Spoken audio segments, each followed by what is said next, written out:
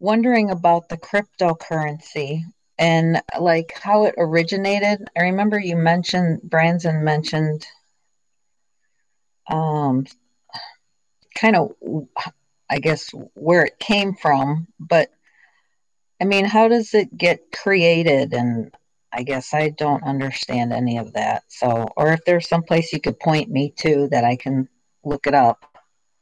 Well, I'm sure you could just do a search engine uh, query and find what you're looking for. I mean, I'll give you the gist. Um, so it's this again. I don't know if I can put this in terms that anyone will understand. To me, it makes perfect sense, but I'm going to have to use terms and technologies and things like that you're are going to fly over your head most likely. So it's based in a technology called the blockchain. Okay, and what's unique about this system is that that is the decentralized nature of the ledger, and the creating of the blocks that hold the transactions is a process they call mining. And this facilitates the transactions to occur, but it's also it distributes the ledger over all computers connected to the network. Okay, so that's the gist of a blockchain, is that you're distributing the database so that there is no Bitcoin server anywhere.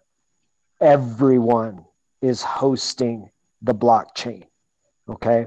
And so by doing that, it can never be taken out. It can never be taken down. It can never be attacked because it's running on hundreds of thousands of computers simultaneously. So, and then the when you open up a new block that's going to store new transactions, that pays out a mining reward.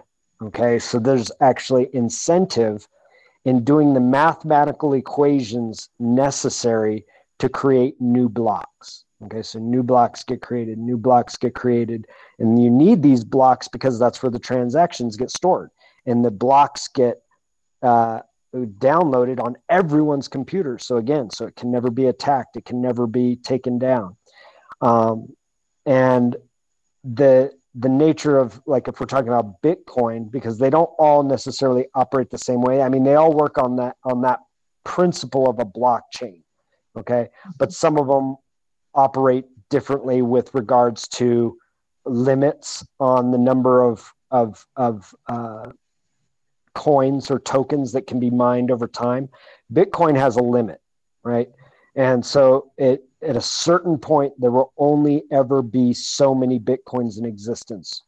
Once all those Bitcoins have been quote unquote mined, and there's 21 million, I believe it is, in circulation, well, then the blocks will continue to be created by the transaction fees that are built into the blockchain itself, which are minuscule when you consider the transaction fees you pay on a debit card or a credit card.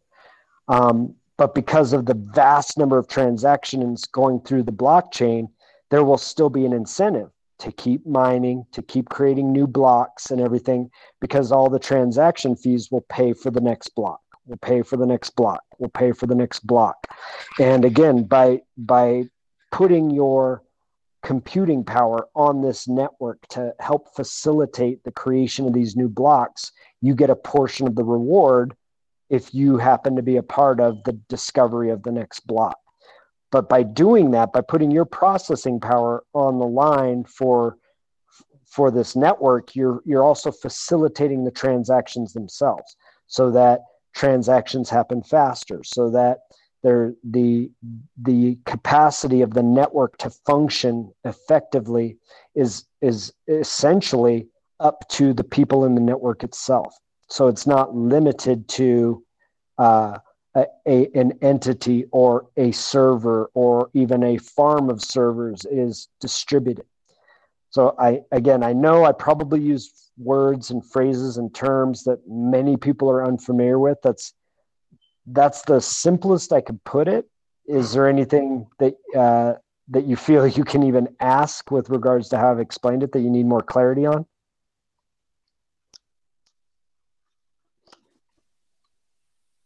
I would make the statement that what you explained as Bitcoin Bitcoin is really a true representation of functioning within the Republic, where it's about the individual being part of the collective through their own individual sovereignty. It's almost the absolute example of what the pinnacle of a republic can represent. It's brilliant. And Brandon, I would love to bounce my my explanation of Bitcoin for Dummies type of explanations here. And let me please do. You're the perfect person for that, Gingy. The way that I've always explained it is that it's in a central bank, you make all your transaction and the bank keeps tracks of all the transactions in a single place in a single ledger. And with Bitcoin, since it's everybody that's participating in the network, well, I guess most everybody, then the record of all the transactions and all of the balances are kept on everyone's computers. So when you make a transaction, your computer checks and verifies the account and how much is going where and the total balances when it's all done with as many other computers, and there's a certain number to them, say it's 50 other computers along the way, and as soon as that all those checks are done, transaction is complete. So it's really, the big difference is that in a decentralized cryptocurrency like Bitcoin, the record of all the history of transactions is kept on multiple, if not all, computers that are involved in the network, whereas our current systems are kept in a single system within a single bank infrastructure. There's a lot more to it than that, obviously, but that's the basic gist. Okay, I think I get that, because while you're talking, I'm trying to picture it in my head about, like with all the different computers, and it's like, in a way, well, I don't know if that's a good way to put it, but anyway, in a way, it's almost like everybody knows what everybody has in a sense, or well, yes, anyway, it's all there's no names on the network, meaning it's all right. just keys, right? It's like account numbers. All you see is a bunch of account numbers. Nobody knows what accounts belong to who. So let me break down some of the elements of it that would be significant for you as an individual. So you have a client, right? And this client has your wallet in it. Imagine it like an app that you do all your banking from. You can get your account number. You can see it in the app, and you can send it to someone and say, "Here, pay me to that address." It's and when like they Venmo. send Bitcoins to that Bitcoin address, you get it in your wallet. Your wallet is basically your personal account, right? Mm-hmm. And if somebody wants to be paid, they can send you their account number, and you could go into your client, your app, right? And you could say, okay, send this many Bitcoins to this key, right? This account number, and off it goes. So it's just like banking with an app. That's the simplistic way of looking at it. And then I've explained to you the underlying infrastructure that supports that structure, those exchanges, right? I've explained the blockchain in basic terms. And so you get an idea of, like, basically it's just like having an app that you can store money in, right? Except the crazy thing is, like, when you have a Wells Fargo app, the money is not actually in the app, right? It's not really there. But in Bitcoin, the money is in the app. It's there. It's there on your computer. It's there on your phone. It's wherever you keep that wallet file. That's where the money really is. It's not just numbers printed on a screen like your Wells Fargo account. There's no money that actually backs those numbers. They're just numbers on a screen. And when you open up your Wells Fargo app, it's just showing you the numbers that they have on their server that say this is the balance in your account. Whereas the wallet file itself is your money. It is in that wallet file. Okay. And you could never fake the system and say, just so everybody knows, I actually have 5 million Bitcoin. Because as soon as you do that, and then you try to send that Bitcoin to somebody, the very first other computer that it tries to verify the funds with will say, I have a different account balance for that address. And it'll check another computer and go, actually, yeah, that's not correct. I'm with guy number 2. And then once it checks enough of them and recognizes that you don't have the funds there, the transaction will stop and will say insufficient funds. And that's because all the other computers that need to double check your account balance have their own version of the record of all the transactions and all the balances. So that's why I said earlier on the call that you could literally look up and see how many Bitcoin are at what accounts. So you can see all the accounts in existence and how many Bitcoins are in each account. But again, you have no idea whose account or what accounts are owned by who. So you can see if maybe one wallet has 5 Bitcoin or 1 million Bitcoin. We don't know. You can go look at it because it's all open source. And so if you were to say, I actually have the $1 million wallet or the 1 million Bitcoin wallet, all the other wallets in existence would say, no, you don't. So in order to cheat the system, you would literally have to change, and this is hypothetical, there's actual science behind this, but you would have to change virtually everybody else's wallet, or at least enough of the wallets across all the people, the users' computers, in order to gain the majority vote to say, all of you are wrong and we're right. And so in order to do that, you'd have to hack into every single person's computer, at least more than half of them on the network, to be able to do that. And that's virtually impossible at this point with so many people using Bitcoin. You'd have to have more computing power than NASA to hack all of those computers. Okay, so that's how you keep your checks and balances. Mm-hmm. Consensus is all those accounts or computers and accounts are keeping track of everything. Exactly. And so when there's a transaction that happens, you hit complete, and then it goes through the network and updates everybody's ledgers. Once enough of the system has said, oh yeah, that's a good transaction, then it updates everybody else's. So it doesn't have to go through every computer, just enough to verify that it's a legitimate transaction. Right. And that's the blockchain, is that database, is that ledger that everyone has a copy of. And that's why they're able to process and validate the transactions. And like Gingy said, you literally have to hack over 50% of the computers on the network, which at this point is probably hundreds of thousands of computers. And you'd have to overwrite the database files with false information, which that would be a feat in itself, because you'd have to create false records all over the blockchain. It's not like you can go into one block and change one entry and boom, everything is going to go through. So and you'd have to do it fast enough before the records got updated by the next transaction. Well, you'd have to do it simultaneously. Right. You'd have to all simultaneously. So something like these entities that are storing everybody's information couldn't kind of get their all hacking set up to where they can just do it with everybody at the same time and try to overturn things. No, it's not with, and even if they could, everybody would know. Even if they could do that, everybody that uses Bitcoin, or at least the tech savvy ones, would be able to see it because it's open source, and they'd be able to know, hey, look, these guys are trying to hack the system because it's all open source code. Anybody can go look at it anytime they want to in real time. Okay.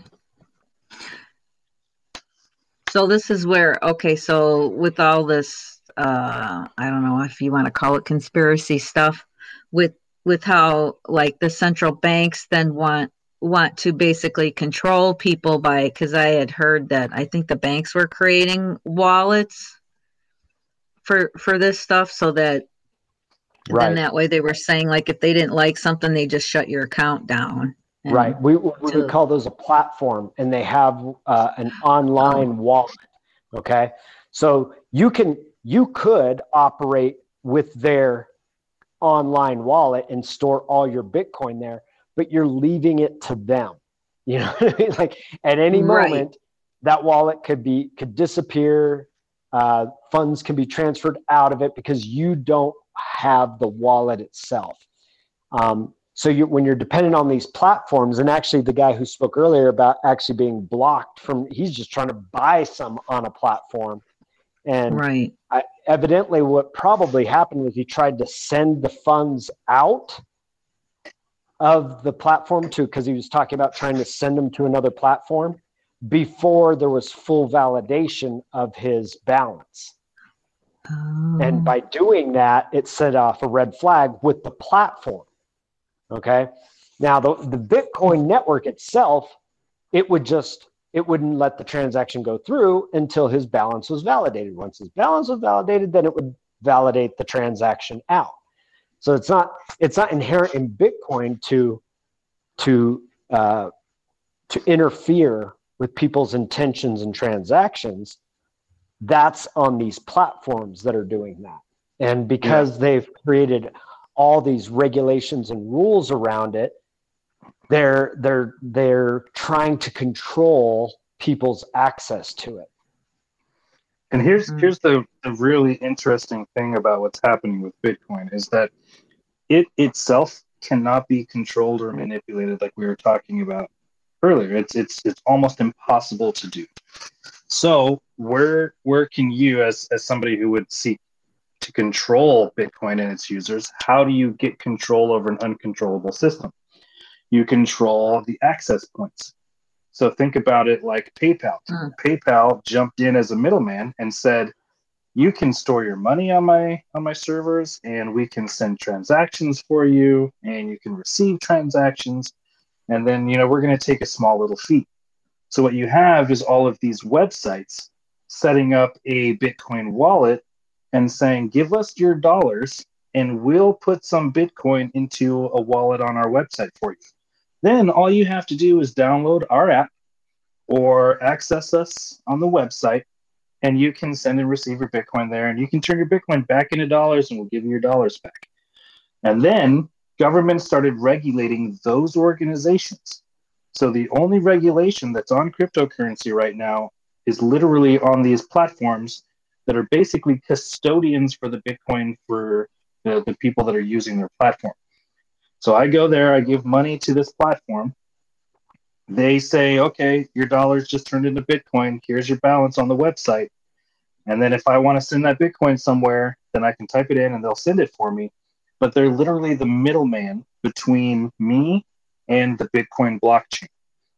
And so if I decide to buy Bitcoin one day when it's at 20,000, and then I sell the next day when it's at 50,000 or say 40,000, now that company is obligated to report to the U.S. government, or at least the IRS, that I made, I doubled my money in my investment in Bitcoin. And because I was required to do all the KYC, the Know Your Customer protocols, they have my social and my ID and all this other stuff.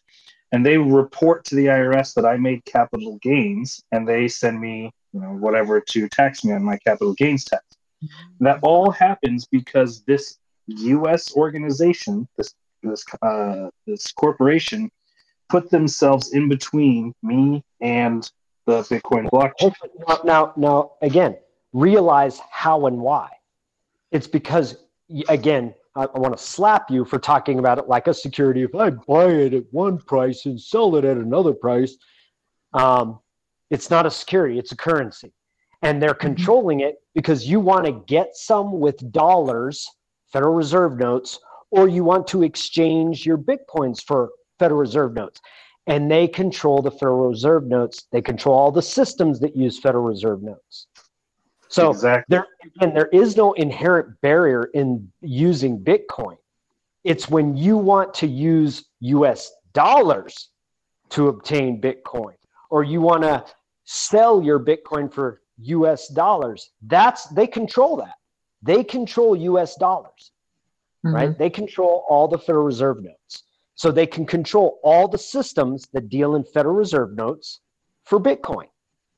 So that's where the barrier is. There is no inherent barrier in the Bitcoin system itself. Like I said, you could start taking Bitcoin payments tomorrow and boom, your wallet is going to increase in value because you're now obtaining Bitcoin, right? So you now have funds, you now have Bitcoin.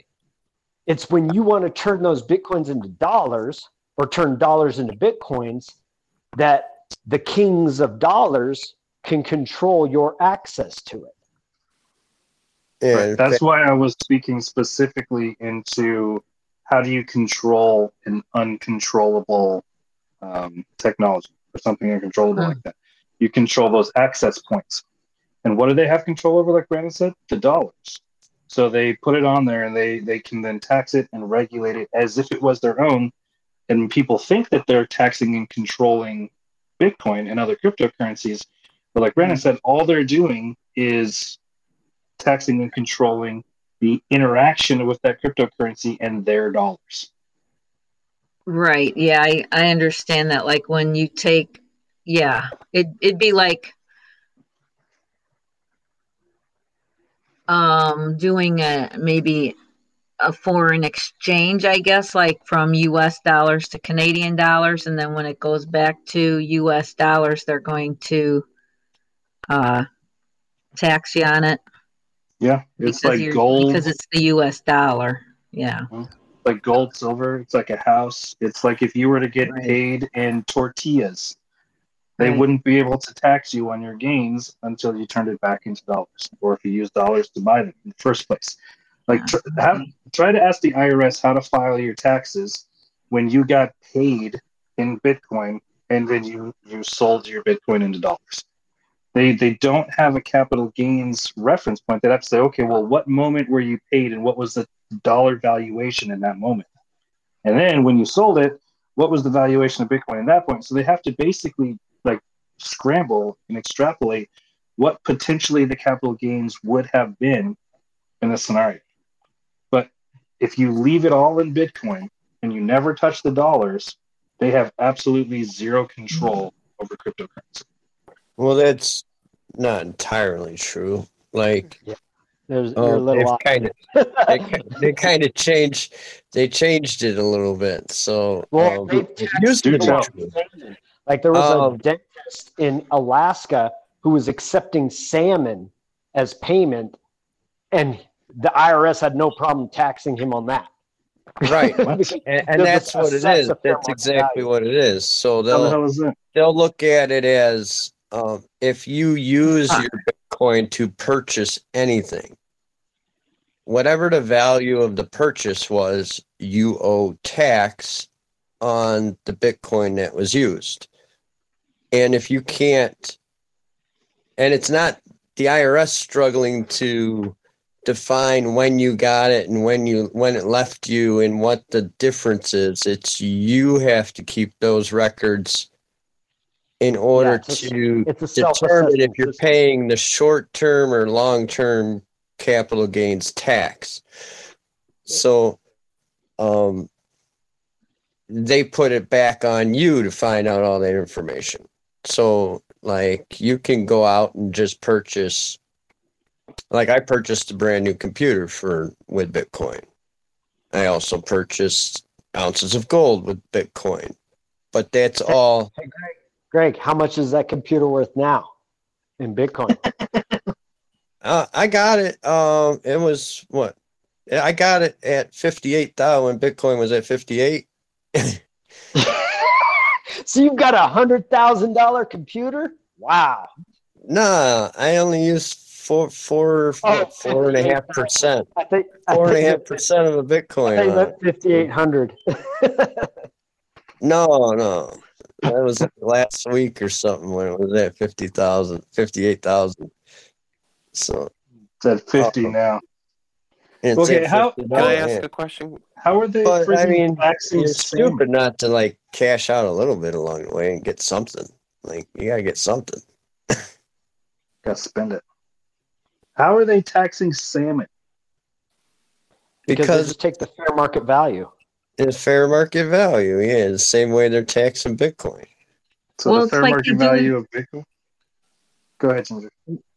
When you're bartering, that's like bartering, and they got their hands in that. I remember there was somebody that was networking that with people, like if you're a hairdresser and a mechanic and you need their service and that kind of thing, you could barter that, but there was still a tax involved in that even. Yep. Don't think the IRS hasn't thunk about that. Yeah, right. How is that possible? Yeah, I don't get it. Because that's how their system works. It's about the. Now, again, we could talk about the intricacies and the nature of that system, which is a whole other conversation. But let's take them for their word, and let's take it at face value of what it is and what they do. Okay? And let's take on the presumption that you know what income is, or that income is what is commonly thought of as income, right? So let's take all those presuppositions into account, and what you can derive from that is that it doesn't mean that you have to receive Federal Reserve notes to be liable for a tax. If you receive something and it can be determined to be quote unquote income, whether it's salmon, whether it's a haircut, whether it's a shoe shine, it doesn't matter. It's got a fair market value. And if that shoe shine or that salmon is quote unquote income, then there is a liability which is based on the fair market value of that haircut, that shoe shine, or that salmon. Just coming at it from this, I thought in the Bible, Caesar can only tax what is Caesar's. Well, you're not living in the Bible. You're living in the United States of America, where we have the Internal Revenue Service. And trust me, they won't take payment in salmon. They want Federal Reserve notes. Hey, Brazen, I'm sorry. I have a question. Well, not so much of a question. Doesn't this play into that NESARA and GESARA, even with the Bitcoin? Not only that, just to let you guys know, I work for them folk, and that's getting ready to be ended soon, very soon, under 45's calling with this NESARA and GESARA. So when Tiger Woods was falling off the cliff, the Federal Reserve was being destroyed. Yeah, that's kind of how I see it. Now with NESARA and GESARA, I don't see those as, I mean, yeah, that may be we'll call it an incremental step to where we should be going. But just pinning the notes back to silver and gold is no remedy, because somebody's still going to control the production of those notes, which means they're going to control the gold and silver supplies. It's really not a solution. The only solution that I see as viable is a decentralized currency like Bitcoin. NESARA and GESARA are basically just going to take the dollar back to what it was, which again has been controlled and manipulated since 1791, when it was pinned to silver then, right? They want to bring the dollar back to what, being 16 grains of silver, probably? That's what it originally was. Right, and that's when that system comes into play with that, where it's going to be a fair marketing system for money for what it is, the silver and the gold. You know, it seems like they're going to get back to just that, the silver and the gold. Yeah, but what I'm saying is that's not a remedy. That's not viable. Like that'll invite the same corruption we've always had, because it was based in gold and silver for hundreds of years. It'd just be a restart. It didn't. Yeah. When they stole all the gold and silver back in 1930s, when they came and took it all. and put us on the system we're using now. In my opinion, this NESARA GESARA thing is like that's their reset. Am I is my thinking right on that? Because they're still going to control the currency. There's still going to be currency. It's not like we're all going to start dealing in gold bars and silver bars. There's still going to be a currency, which they will control. They're just going to tag it and to a certain quantity of silver or gold. Now, again, the dollar, or most people don't know this, dollar is a unit of measurement. It's a measurement of 16 grains of silver. That's where our word for money comes from. 16 grains of silver. But again, you had the banks, we had a central banking system in control of our currency since 1791. Since our country was 2 years old, we've had these asset-backed currencies, which didn't put us in any better shape. It still allowed outsiders and the powerful, the banking elite, to control and manipulate every aspect of our society. NESARA and GESARA would just invite that to be the reality again. To me, it's not a remedy. Unless you have a decentralized system where nobody can control the issuance of the currency, that's the only real remedy I see for us to at least elevate ourselves out of where we've gotten ourselves at, which is the control by the banking elite of our society, and really the societies all around the world. So that I don't see that. Now again, would it be better for the value of your dollar? Absolutely. The value of your dollar would, because it's pinned to a dedicated amount of silver, that would improve the valuation of the currency. So you wouldn't deflate in value as quickly as a fiat currency does. But again, somebody is still controlling the issuance of the currency. That's where the problem lies. Yeah, it would be more of an illusion of a remedy. Absolutely. I got a question about Bitcoin, if you guys are open to going back there. Yeah, I feel like this is the same conversation, whether it's NESARA, GESARA, or Bitcoin. We're talking about the future of our monetary systems.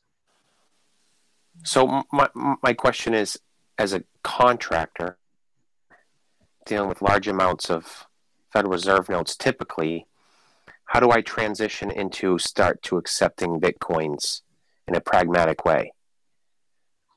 Create a wallet. Get an address out of there, right? You can, how you create as many accounts as you want, right, in your wallet. Create one and start to give it to people, whether on a QR code or whatever, and say, here, this is where I'll take my payment. And the problem, I think your problem doesn't lie in receiving it. It lies in getting the other people to pay you in it. Like, they would have to obtain it. So unless you're dealing with someone who already has it or understands how to get not necessarily. They could just get a Cash App. Get the Cash App. It connects to their bank account, and boom, they could get Bitcoins and send them to you. Yeah, they could. Although there's new laws around that too. Anything over $3,000 offline wallets from any cloud-hosted platform, they want to get the identity of the receiver or the person who puts it up in the cloud. So how do you get around downloading the blockchain? Now, I know you download Bitcoin Core, you set it up, but I, with my old-ass computer, kept crashing my computer every time I try to download the blockchain. Has there been any advancements in getting around that, or was I just stupid doing that 10 years ago? You don't have to download the whole blockchain anymore. There's a check mark in the configuration of the wallet. I think it does like the last 3 months or something, or it could be longer. But so you can just download the most recent aspects of the blockchain, not the whole thing. Right. unless you thank want. God. Unless you have a bunch of transactions from like all the way in the beginning that you needed verified. Okay, that makes a lot more sense. So somebody just getting into it can get going pretty quick and not have to download, gigs upon gigs of history. Do you think people would would it be appealing if you offered, 50% of your bill being paid in Bitcoin versus, 100% in Federal Reserve notes? I mean, people are just happy to have anything to buy with their Bitcoin, right? Especially if it's something real. Okay, cool. Yeah, and I would say you could actually make it appeal to them, where it's like, look, if you want to pay me in dollars, it's going to cost you this much, but if you pay me in Bitcoin, it's only going to cost you this much. And how do I deal? Like, I understand the concept where you're saying it's with currency.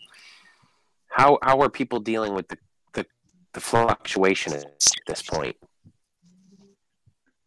What do you mean? I'll do well, for example, I'm going to do a project for a client. I'm going to give them a contract. The contract's going to be broken down into the various payments that they're going to have to make. But Bitcoin changes its price. Right. It doubles the price in a matter of 3 weeks. You give them what they're used to. At the time of payment, this many dollars in Bitcoin. Don't give them a number of Bitcoins. Say this many dollars in Bitcoin. Okay. So no matter what day they pay, they're not going to be worried about what's the exchange rate, what's this, what's that. Just give them the amount in dollars. And Ryan, it's actually pretty damn simple to, if you like, I do have the Cash App downloaded too. Something I was like paying rent with 5 years ago, and go on there. I just say buy $100. It says, oh, it's going to be a $2 fee. I'm like, okay. So the total goes up to $102. And then I click send Bitcoin and ask me to scan a QR code or put in the wallet address. I put it in there, hit send, and it's gone. Now, the only stipulation is you have to do the whole, confirm your identity thing or whatever, know your customer stuff.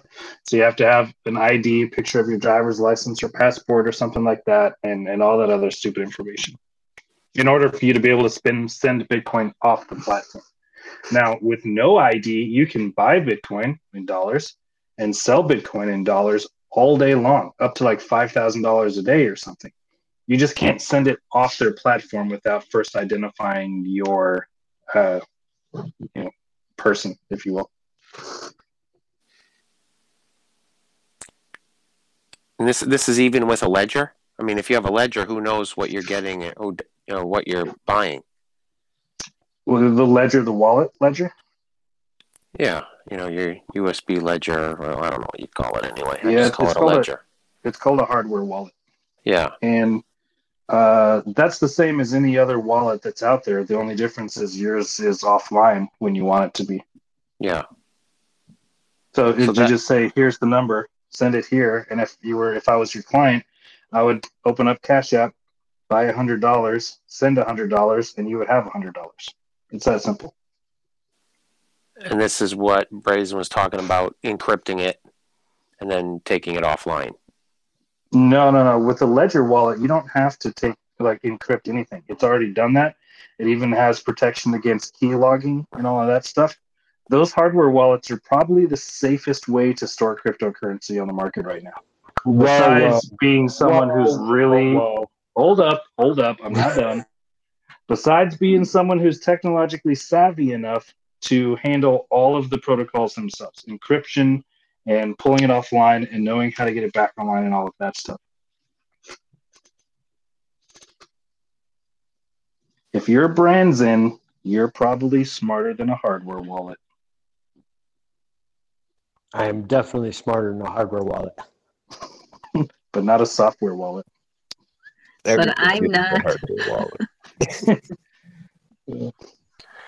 So are people just putting, I just put a button on my website saying, hey, we accept Bitcoin.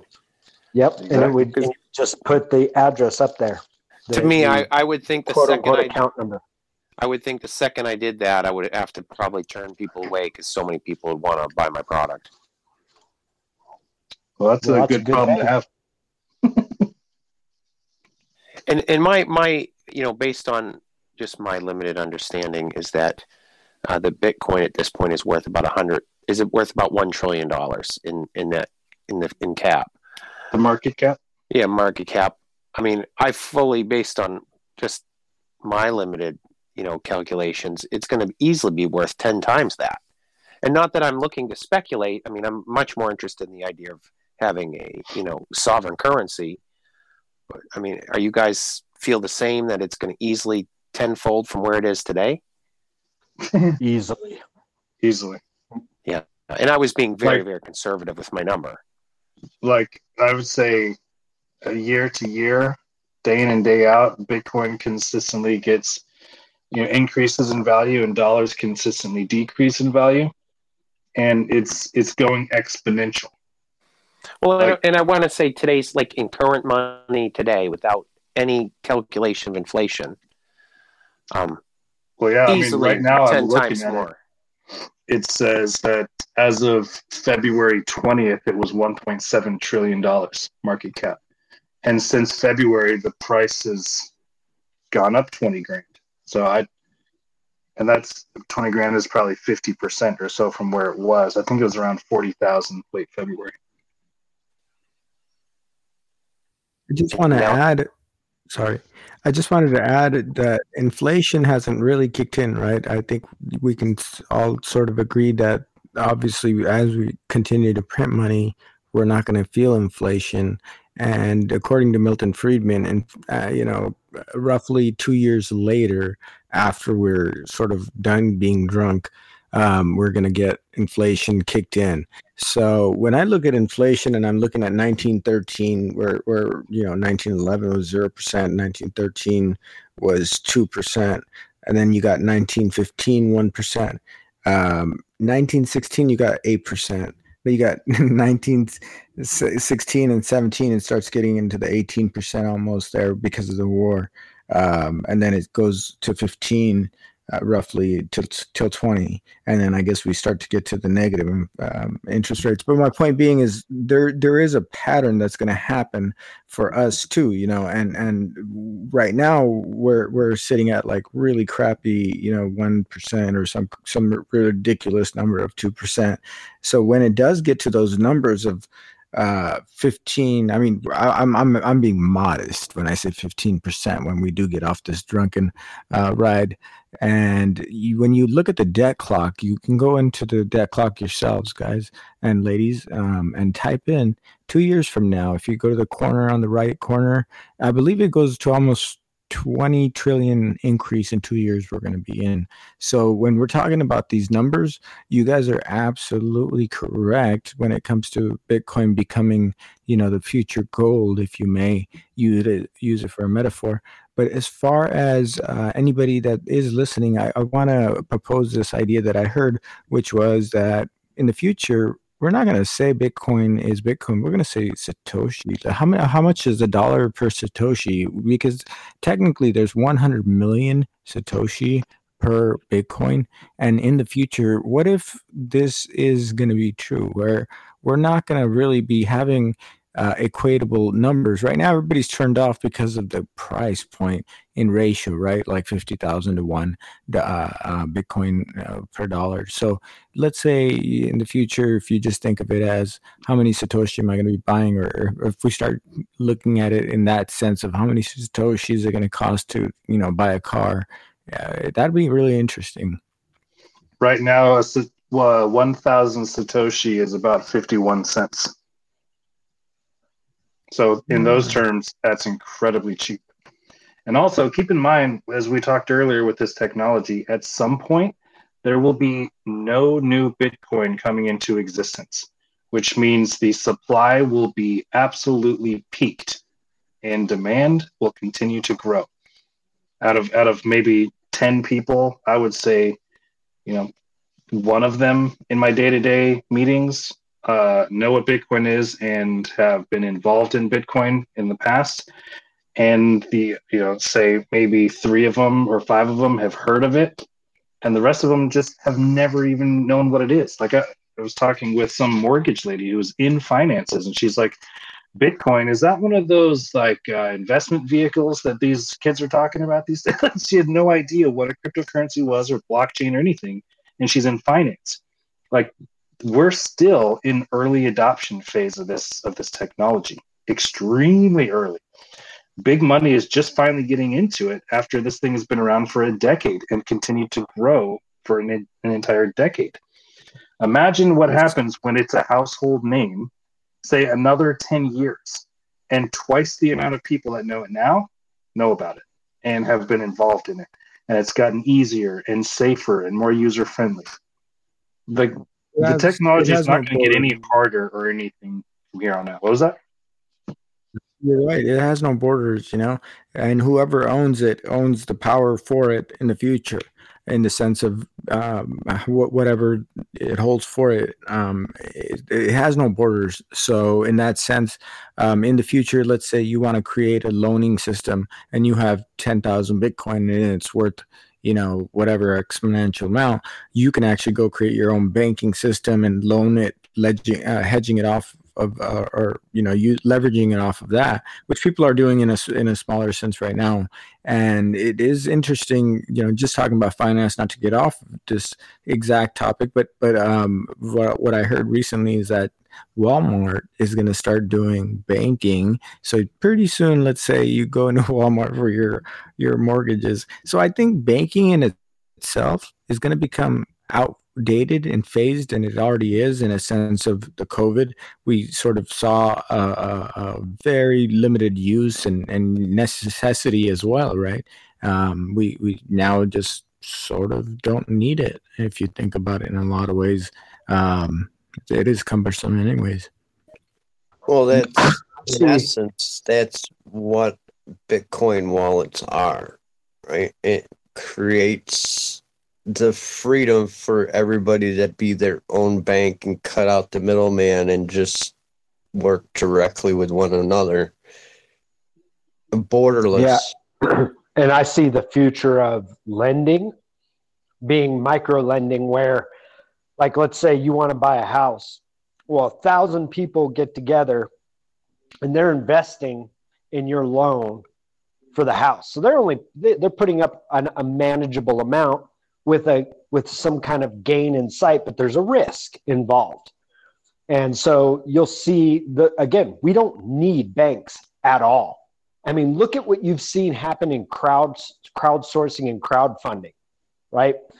Some of the greatest things coming out into the world are being funded by people, not banks, right?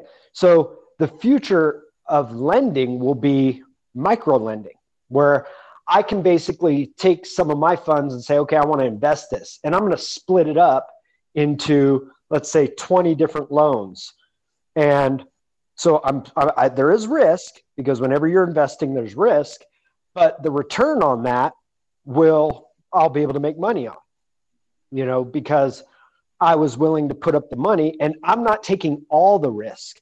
So rather than me putting up, $500,000 to an individual for their house, I'm putting up 1,000 of that.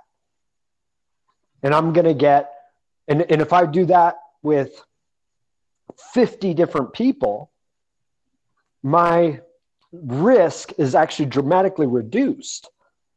And so I have a much better chance of making back my return on investment by just being a part of this micro lending network, where you can take any amount of money and split it up around any number of loans, and then you'll earn the return on that. And just like with other bundled securities, you could actually sell your interest in it at some point. If you've built up a portfolio where you've put out 50 grand in micro loans and there's 100,000 loans, well, that's not reasonable. Let's say 10,000 loans, right? So you put $5 on each, right? But they're all maturing near about the same time. You could actually bundle that as a security and sell it for the future value. at a reduction of the future value. So if the interest is going to bring me, let's say, 60,000 in 6 years, let's say I was funding car loans. So I'm going to earn 10, the investment is 10,000 in return in 6 years. I could sell that to another investor, my entire bundle, for 5,000, for 8,000, right? And so this will be the future of lending, and banking will be on the individual basis, because we'll all be a bank. Because as a wallet holder for a cryptocurrency, we're all bankers. And so we can get involved in these securities networks where we're funding our fellow people, no banks involved. That's kind of how I see it. So it's like a lost. Go ahead. I was gonna say, so wouldn't that be a good thing in how Tesla made a move into investing about one quarter of their working capital? So if other companies did that, technically speaking, anybody holding Bitcoin will automatically be part of that portfolio ownership. Well, that's speaking in different terms than I was just speaking in. I was talking about we're all already on Bitcoin and somebody needs to buy a house. Well, we create these networks where we can invest in a multitude of loans and get a return on that with very little risk, because we're not just investing in, like, if 10% of the loans go bad, right, I'm still going to make $9,000 as opposed to 10 grand. You know what I mean? Like, that's still a significant return. Whereas if I put all my money into one loan and it goes bad, I could lose money. I might not lose all my money, but I could lose a significant amount of my money. As I'm having this conversation, I see a future coming back to me where, what if other companies did what Elon Musk's company did, Tesla did, and as this portfolio shifts, and their productivity goes down, or their network goes down, so does their Bitcoin value, or their total value of their total working capital, right? So that'll be putting basically destroying us as owners of Bitcoin or the cryptocurrency. But as we all know, that'll just be a shift for an opportunity, again, another market to capitalize on for us as people that would be early market investors currently, which would make this go up 10, 100 whatever folds. If we are starting to talking with Satoshi, then one Bitcoin you could start saying is a trillionaire, right? So let's say one coin is $1 trillion, then how many 100 million Satoshi? So then we start talking in real numbers of, hey, how many Satoshis is this car going to cost us? In that sense, but I just see, as I was talking, that I could see where Davos, and how maybe if they do utilize this as a Trojan horse for them to destroy the current economical system into making it bailout, utilize that as a bailout when they do go down. Just a little bit of fun math there. If one Bitcoin is worth $1 million, then one Satoshi equals $1. What's Satoshi, guys? I don't know what this word is. First time I heard it tonight. It's basically like 1 millionth of a Bitcoin. Yeah, it's like a dollar has changed. It's a measurement. It's a measurement of Bitcoin. Exactly. Right. Okay. It's like what a penny is to a dollar, but it's a million instead of 100. Based from, or the name is actually the founder, or it's up to interpretation, or people say that it's allegedly. There you go. It's Satoshi Nakamoto is allegedly the writer of this white paper on it. I've been alone. January.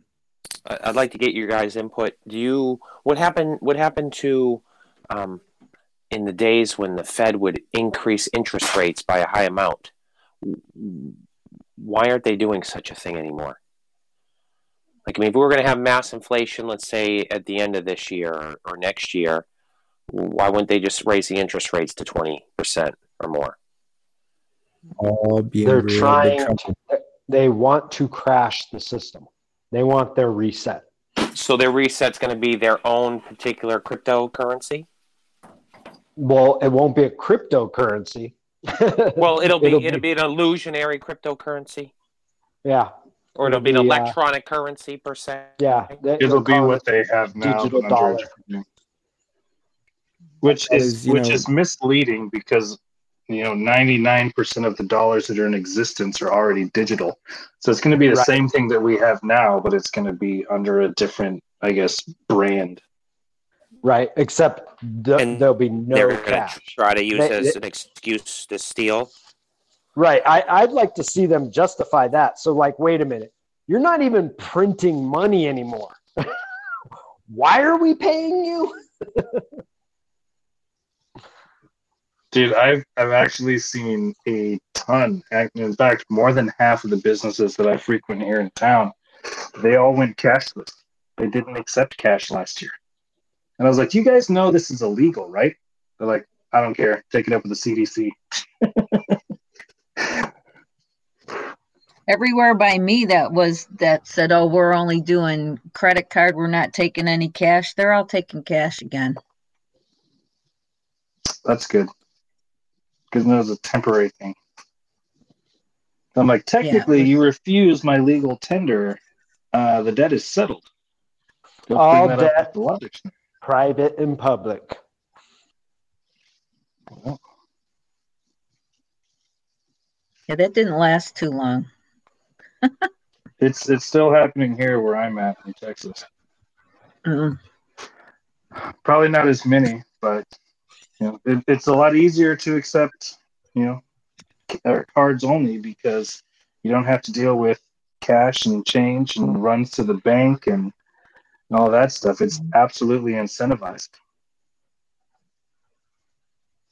I just wanted to throw in there that I saw this weird article about the NBA Top Shot. It's basically trading in crypto, but I'm still uncertain on how it works. But somehow the card system, or I'm sorry, the collector editions and collecting business model is changing over to like crypto contract, and it's weird. But basically, from what I think, the simplest way I've heard it, which is could be completely wrong, but basically you're buying like shares of a they call it like a clip, or you're buying ownership of it, but it's still understood to me, but it's ownership. And you're talking about that, the thing that they got, it's like tokens and art and shit. They're doing this in different businesses ownership, and basically it's kind of like sort of like I don't know. It's sort of like the stock market where you're buying shares. That's not really new. In fact, the guy who originally invented that, and this was years ago, the guy who first started doing the digital shares, basically blockchain-based stock exchange, he's created a system called EOS. So those of you who have bought into the Ethereum is great and Ethereum is the future. No, it's not. It's centralized, controlled. But EOS, which was created by the same guy who created actually he might even have worked at Ethereum at one time too. But he created the first company ownership, basically having stake in companies through your percentage of ownership through a blockchain system. He's created basically the open source true cryptocurrency version of what Ethereum hopes to be and probably will never be. But it's, digital contracts. In fact, in his system, you can even run apps through the blockchain, like on the blockchain itself. it's it's definitely got a lot of potential for the future because it's not just the currency itself, but the contracts that drive a currency as well, integrated into the blockchain. That's where smart contracts came from, right? Yeah, I mean, yeah. There's been many iterations. Yeah, there's been many iterations of it. This is just the best and latest and greatest. There was one coin, I forget the name of it, but I liked it a lot because it was the first one to introduce smart contracts. But it just never made it. Greg, I don't know if this is the same coin, but somebody was telling me, oh man, I just invested in Dogecoin. And I was like, Dogcoin? Doggy-coin? Is that what Greg was investing in? No, that has no contracts. It's completely worthless.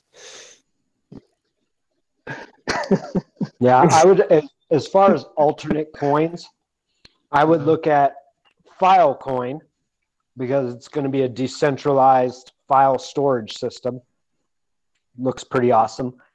Golem, which is a distributed processing system. So you can actually lend your processing power to people and earn off of their blockchain system through others seeking processing power. So again, it's about these innovative technologies. Just because something's a cryptocurrency or just because it's on a blockchain doesn't make it worthy. You know, you got to look at like what technology is offered there. So EOS, to me, that's valuable. Filecoin, that's valuable. Golem, that's valuable. Monero, that's valuable. And of course, Bitcoin. All the rest I consider shit. Wait, I thought you said Monero is centrally controlled though too, so you got to be careful with that one. Yeah, didn't you say XMR was not a good coin to get into? Oh, I meant XRP, the Ripple. Oh, okay. So what's the thoughts on Monero? Because like Greg said, centralized, but it's also a privacy coin. It's secure and private, but they control it, man. They go in there and they mess around with the code, so that's no bueno. It's not open source? No. In fact, wait a minute. I got took on a fucking scam that the Chinese did on there because they actually came up with ASIC miners for that thing. And then by the time I bought them, they had already rewritten the code to make them worthless and not be able to do anything. So, wait a minute, but again, I may be wrong, but didn't that evolve from Darkcoin? Isn't Monero just a rehashing of Darkcoin? Monero is actually one of a kind. It has its own algorithm and like type.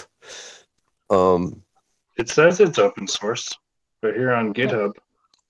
Yeah, but they changed. They like the devs will rewrite that code if they see stuff that happens that they don't like.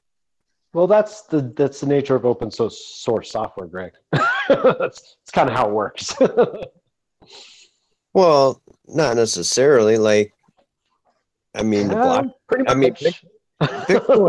Bitcoin is out there, and but Bitcoin's been rewritten it. Yeah, it has. Where do you think Bitcash came from? They've changed that source. Yeah, but it's not. It didn't change the original. It created a new one. Yeah, that was a copy paste. Right, but like if you look at there's a whole different new Bitcoin, fucking thing made from it. So. Right, Bitcoin Core, all that. Those things have all evolved. Because it's Bitcoin an open source system. Right, but Bitcoin itself hasn't. You know what I mean? It's still exactly the same as when it was introduced. You're saying Monero, they've actually changed the foundational algorithms and it's actually changed the character of the currency itself. Correct. Like what? Give me an example of what changed. Well, it was just the mining, right? Like so. So Monero, you were able to, like, when it came out, it was CPU based, and then, you know, obviously GPU based, right? Is how you'd mine it, right? As soon as ASIC miners came out for it, they rewrote the code to where ASIC miners were worthless. So you bought all these ASIC miners, and then you were basically stuck with doorstops because the devs went in there, rewrote the code, and said, we don't want ASIC miners on our network. Right. Okay. But again, that's the nature of open source software. There may be an issue that they saw that would have arisen having ASIC miners on the network. So again, if that's all you got, that's all I got. That's all I got. That doesn't make it centralized. It got me. Open source. It's still decentralized. I get it. You have a personal experience and you lost on that personal experience. So I understand your frustration, but it's still decentralized. It's still a cryptocurrency. The nature of open source systems is that the software can and will change over time. And if they found an issue with that foundational code, they would change it.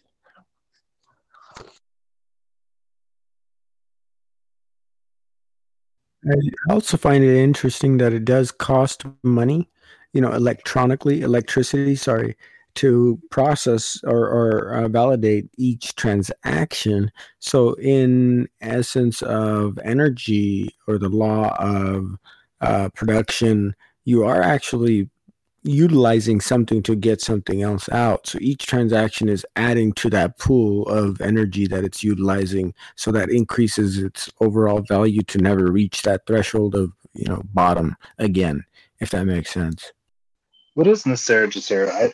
What is that again? I don't remember. It's basically it's based on an act. Nicera was an act that was proposed years ago, but it's basically the repinning of the currency to gold and silver. I think I do remember. It's basically moving out of fiat. Like I said, I don't think it's a valid solution because it's somebody still controls the currency, controls the printing of the currency. I think the only viable option is a decentralized currency. I mean, if we want to, take back control of our society and not have the banking elite running the world, Nicera and Jacera wouldn't prevent that. How do you spell Nicera Jacera? I want to say it N-E-S. Hold on. Let me look it up real quick. A-R-A. N-E-S-A-R-A. And then G-E-S-A-R-A. I forget its acronyms for something.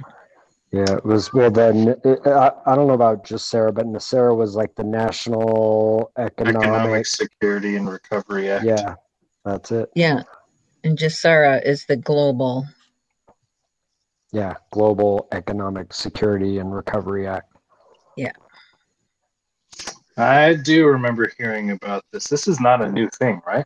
No, it's not. I want to say it was in the 80s, right, when it was first proposed. I know I looked it up, and I think it. Yeah, the 90s. The House.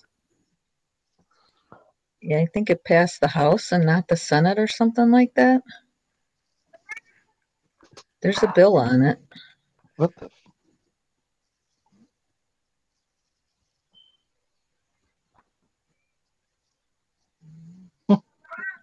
I can buy the book at Walmart.com for $55. Interesting. They have a website. Is it congress.gov? Well, yeah, and what do you mean by they? Because again, it was just an act. That's all it was. That never went through.